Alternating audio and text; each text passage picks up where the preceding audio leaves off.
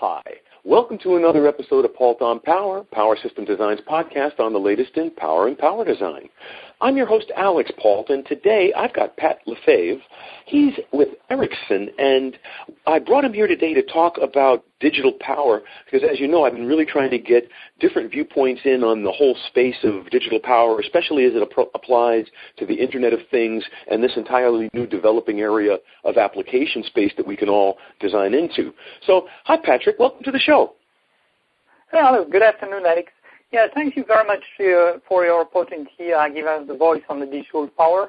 To support our discussion, I provided a presentation. It's a very extensive material that goes from the early days when we started research until the latest technology that I will briefly pose to you guys about the possibility offered by digital power in a new technology such like very high density optical network and a new platform where people are now talking about 3-5 kilowatt per board, which nobody believed it would have been possible a few years ago. What is very... Yeah, please go ahead. Well, I was going to say is that's a very, very good point you're making, Patrick, there, that yes, of course, power is going to be increasing in certain ways, but the densities that people are striving for and the amount of power in these systems now, people didn't even comprehend they could get to those levels 20 years ago. Yeah, the technology has really, really evolved. I mean, very often we talk about the digital control and monitoring. There is also a very important part in what we do that is still analog.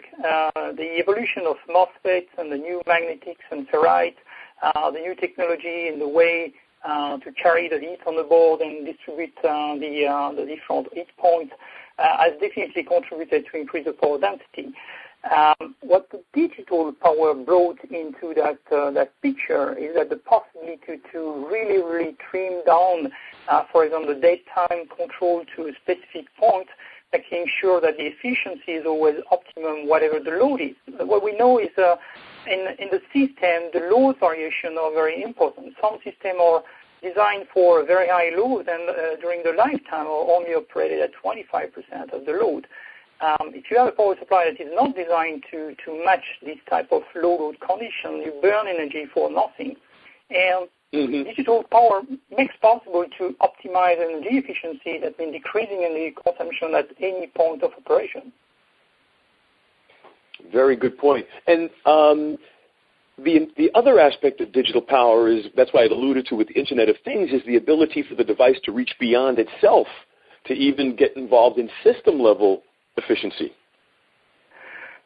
Exactly. The product, whatever it is, the isolated DC-DC front-end bricks or the point of load now can be intimately connected to the memories and the processor. The board power manager can really address each single part of the board and adjust the output voltage and regulate the power consumption. The board can itself adjust all the parameters to make sure that the energy consumption is at the lowest level at any point of operation.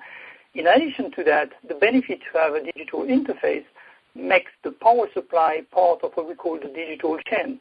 A DC-DC or an AC-DC or the point of load can very much be connected to the central processor. We know that from like Intel is moving forward on more advanced processor communicating with the VRM.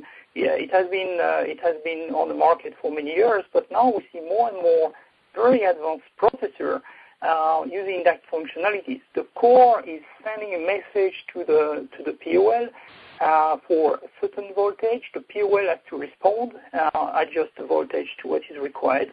And then the core processor can say, okay, now you can go sleep mode, I have enough power. And this is very exciting.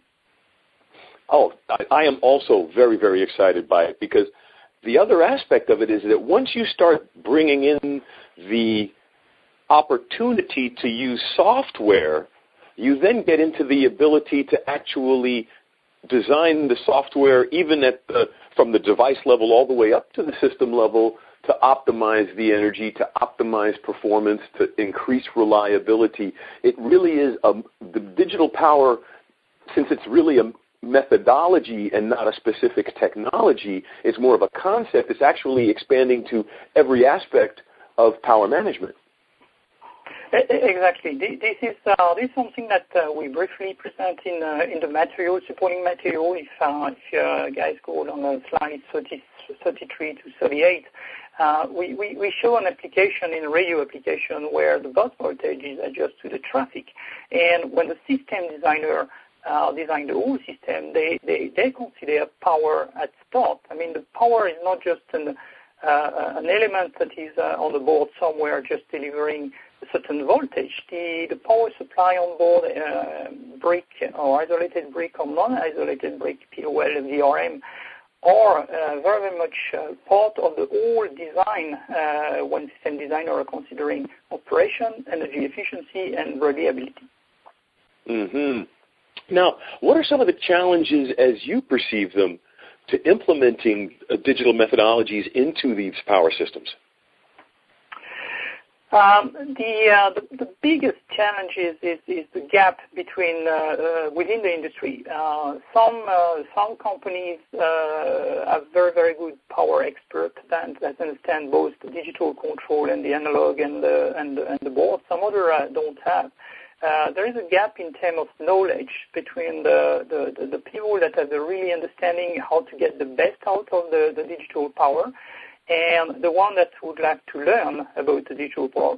What we have seen over the last 2 years, it's an acceleration of the learning curve. And we see more and more medium-sized applications adopting digital power than what we have really even expected. The challenge is to keep going the conversion from traditional methodology in implementing power supply as just an element to a power supply that is really integrated and part of all the digital chain. Mm-hmm. Exactly. Basically, an intelligent power subsystem as opposed to a dumb power source. Exactly, Alex. That you touch what is the challenge. It's not a problem because most of the people that we are addressing with digital power, they have the competence to understand how it works. Now, what is very, very interesting is that we have now overcome, this big debate, analog versus digital, because it was nonsense. What we are seeing more and more is now the digital designer, the people that are coding FPGA and ASIC and processor that have totally ignored power supply for many years and consider that power supply was just a commodity, moving into the power supply. And most of the people that we are talking about our technology, they are the ones that program FPGA, and this is very exciting. Yes, it is. Very much so. Now, let's talk a little bit then about how Ericsson is addressing this all. How is Ericsson manifesting this philosophy in product? A number of Ericsson product or equipment, telecom equipment, are using digital power at a certain level. What we are now doing is addressing what I mentioned in introduction, what we call the mega kilowatt board. Even mega is not proper or appropriate. We should say very multi-kilowatt board, where the power is such high that it needs a new technology or new approach.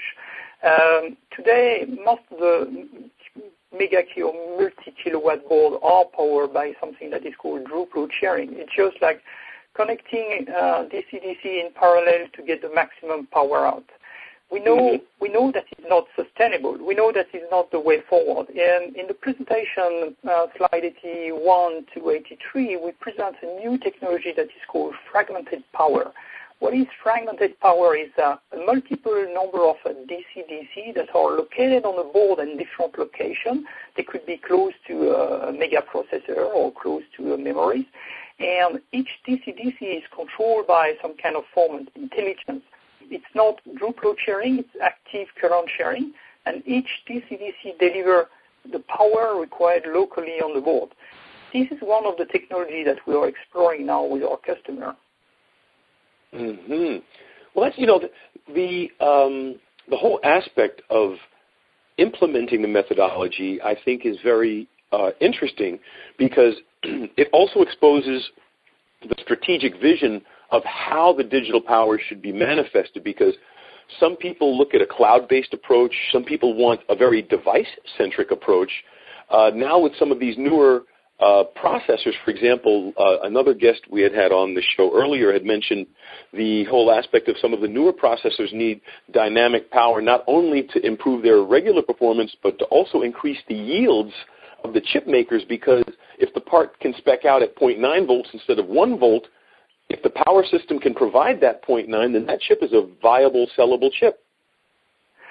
Exactly. I mean, the benefit that we have seen for a number of FPGA that are used by our customer ASIC is that the number of scrap product has declined significantly because we can adjust the core voltage to exactly what is required by the circuit. We don't, or actually the supplier, they don't need to scrap because they are 0.25 or 0.15 volt out of the band. That can be addressed by the DC-DC, and it could be or by the POL. It could be very, very simple for the FPGA to send a signal when the FPGA boots with the minimum voltage required for the basic operation, like a PC when you start on the safe mode, and then send a command to the POL and say, okay, my optimum voltage for my operation is 125. Please give me 125, and then you set to 125, and the next FPGA could be, I need 0.98. And that's the beauty of the flexibility offered by this type of technology. Exactly, and that's such promise going forward as well, because better ROI at every level. That's what I said earlier about digital power empowering and enabling things beyond just the simple first level service of control. Yes, I think this